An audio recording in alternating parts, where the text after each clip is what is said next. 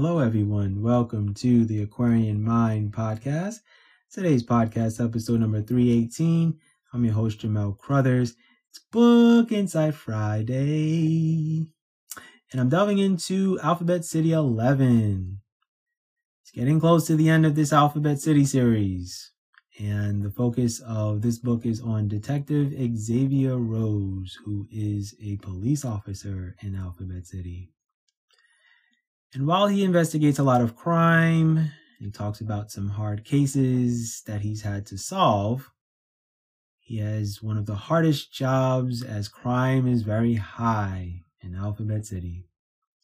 From domestic violence cases to drug overdoses, gang violence, and protecting the citizens of the community, he deals with so much from day to day. And I felt that I needed to write a book on what a detective experiences on a day-to-day basis in one of the most violent neighborhoods in the city. Now, showing Xavier's emotional side to his life every day was necessary. And sometimes we forget how much stress detectives are put under to solve big cases of gang violence and who killed who, and it's one after another. And while residents feel he's not doing his job, he's trying to, but residents aren't helping him to do so because of the code of the neighborhood, right? It's this whole snitches get stitches. I know a lot of you have heard that saying. And if you haven't heard of that saying, it's basically the code of the neighborhood, which basically means if someone kills another person or injures or harms someone and you see it, you're not supposed to say anything. You're not supposed to trust the police. You're not supposed to sit in a police station and talk about what happened or anything like that. And while we see more police shows that, go behind the scenes of things that happen, like The First 48 on A&E, a lot of the detectives show their empathy and sensitive side to the job that they have. And that was the goal with Xavier. And also, he grew up in Alphabet City, so what he sees, he feels a lot more. Now, the goal of this book is really to shine light on the struggles with crime, and not just the gang violence, but just so many other things. And there are some of these struggles that go on in lower income neighborhoods across America. It's a sad tale, but, there's always the hope and, of things getting better and things like that. And in this book, there is, a certain case that, Detective Rose becomes part of, and it has racial tension involved in it. I don't want to give it away. Obviously, I'm not that person who's going to sit and tell you the whole story of the book, but,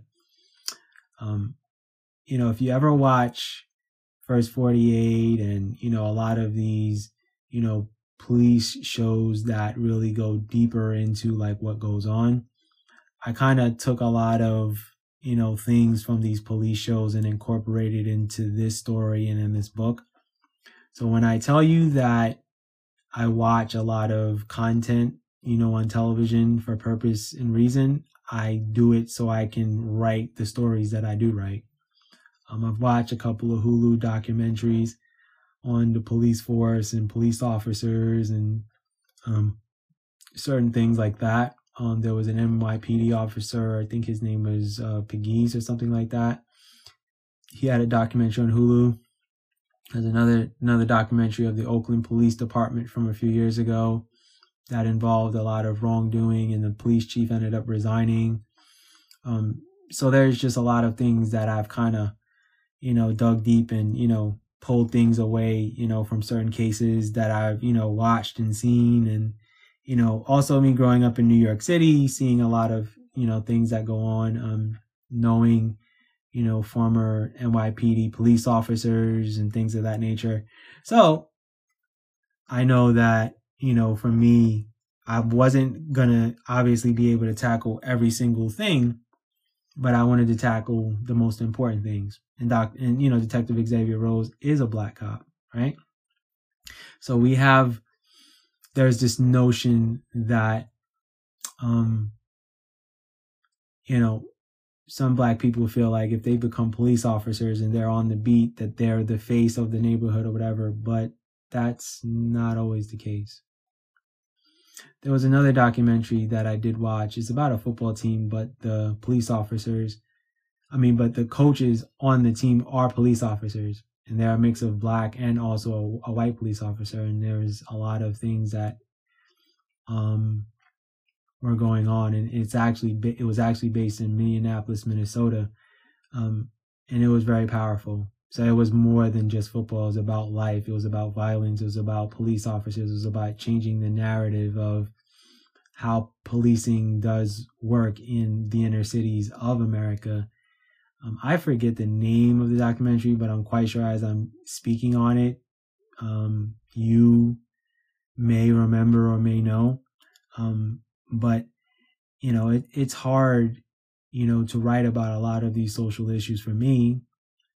I don't have all the answers, to a lot of things, but I do question a lot of things. And me living in the city that I do, and I've heard all of the stories of policing here, and I've seen a couple of news articles and news clips of things that are going on in the current city that I live in. I think to myself, well, not much has changed moving 2,700 miles across the country. But the state that I live in is one of the most heavy drug trafficking states, in America, because a lot of drugs are coming in through Mexico, through the Arizona borders, and a whole lot of things, right? So the sad reality of me having to write this story is Detective Xavier Rose has a lot of thinking to do, a lot of focusing to do, and you start to wonder, as the story goes along, like, is he gonna stick with his career and his passion, or is he going to change course and decide that it may be time to do other things that may benefit the community?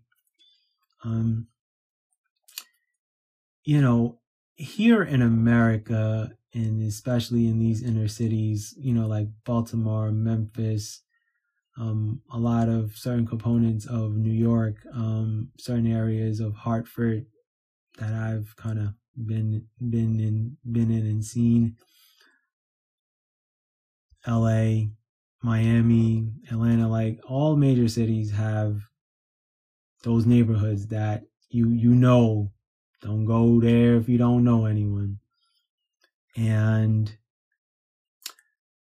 I start to wonder, like, how do we really have these serious, uncomfortable conversations? Not really just collectively as a nation, but on a city-to-city basis. Like even Chicago, right? It's hard for me to wonder what a lot of these other cities are like. Like, I see it on television. It's different to experience it, Like, I've experienced it from a perspective of me living here in Arizona. I've experienced it from a perspective of living in the Bronx in New York City as a young kid and seeing certain things. But this story needed to be written. It was important to me. And this is why I write the books that I write. I need to make sure that everyone has a full understanding of, what goes into writing these books and what goes into creating these characters. And when I was planning this Alphabet City series, I had every intention on writing a matriarch of the community, which was Miss Evelyn Bates, a detective that, has born and bred and seen it and wants to change it, but realizes that him being part of a system that has been broken for so long isn't going to change it. I knew that I was going to, tackle a lot of different things that, I've been a part of, what I've seen. I've walked through, like I said, a lot of different neighborhoods in New York City. And I don't know if I delved into Harlem in New York, but there are two sides to Harlem. There's the east side of Harlem and there's the west side of Harlem. And both sides of Harlem, both of those sides are policed differently. The safety of these neighborhoods are different. The stores and the restaurants are different. So East Harlem is what Alphabet City is in a lot of ways. West Harlem is a different world of people who have money, who have affluence, who work in different realms: doctors, lawyers, fashion designers, top corporate America positions, dentists, you name it, it's there. So it's the prestige of a mix of Black, white, and Latinos in West Harlem. And it's a different animal, right? The safety is totally there. You can walk freely. Summer nights are beautiful and bands are playing in restaurants and all of that. And then you cross over Park Avenue, Madison Avenue. Once you get to about 5th Avenue and you go down to 3rd to 1st, whole different world. You've got the bodegas, you've got the delis, you've got the liquor stores and the people who are living and trying to survive while, the inflation increases. And I wouldn't be surprised if, East Harlem is made into a gentrified West Harlem aspect and component. You would only understand if you really got to go and see it for yourself. I can explain it. The aura and the energies are totally different. Whether you're walking through it or driving through it, you see it. Even the train lines are totally different, all of that. But anyway, the point is that East Harlem is Alphabet City. A lot of components of East Harlem is Alphabet City. It's the best way to describe it. So, Alphabet City 11 will be releasing on November 26th, Sunday, November 26th. Just to give you guys the heads up, it will be available in every bookstore except Amazon. You guys know what it is, and you guys know the reason why. And also, this is my last podcast episode for 2 weeks. I will be on Thanksgiving break. For those who are listening outside of the country, thank you. But here in the United States, Thanksgiving week is a week that I always take off. Family will be here with me, so that'll be a beautiful thing. My mom and my aunt. So very thankful, very blessed. Thankful for you for listening. So I will be returning on Monday, December 4th. And there are 6 more podcast episodes for the year.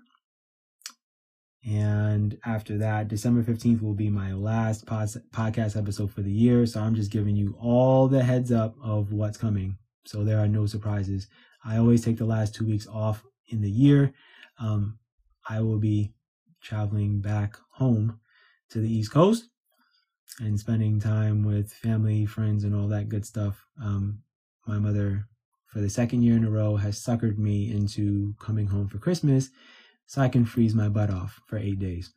Fun times doesn't mean I don't love my mom and my aunt and my best friends and everybody else, but yeah, that cold weather is just not fun in New York. But I'll deal with it for 8 days for me to come back to 70-degree weather here in Arizona. All right, everyone. Enjoy your holidays. If you celebrate Thanksgiving, great. If you guys know, the origins of Thanksgiving isn't the greatest. So we try to celebrating in a way that's productive. All right. Enjoy your time off. I'll be back December 4th. Be good and go accomplish your goals.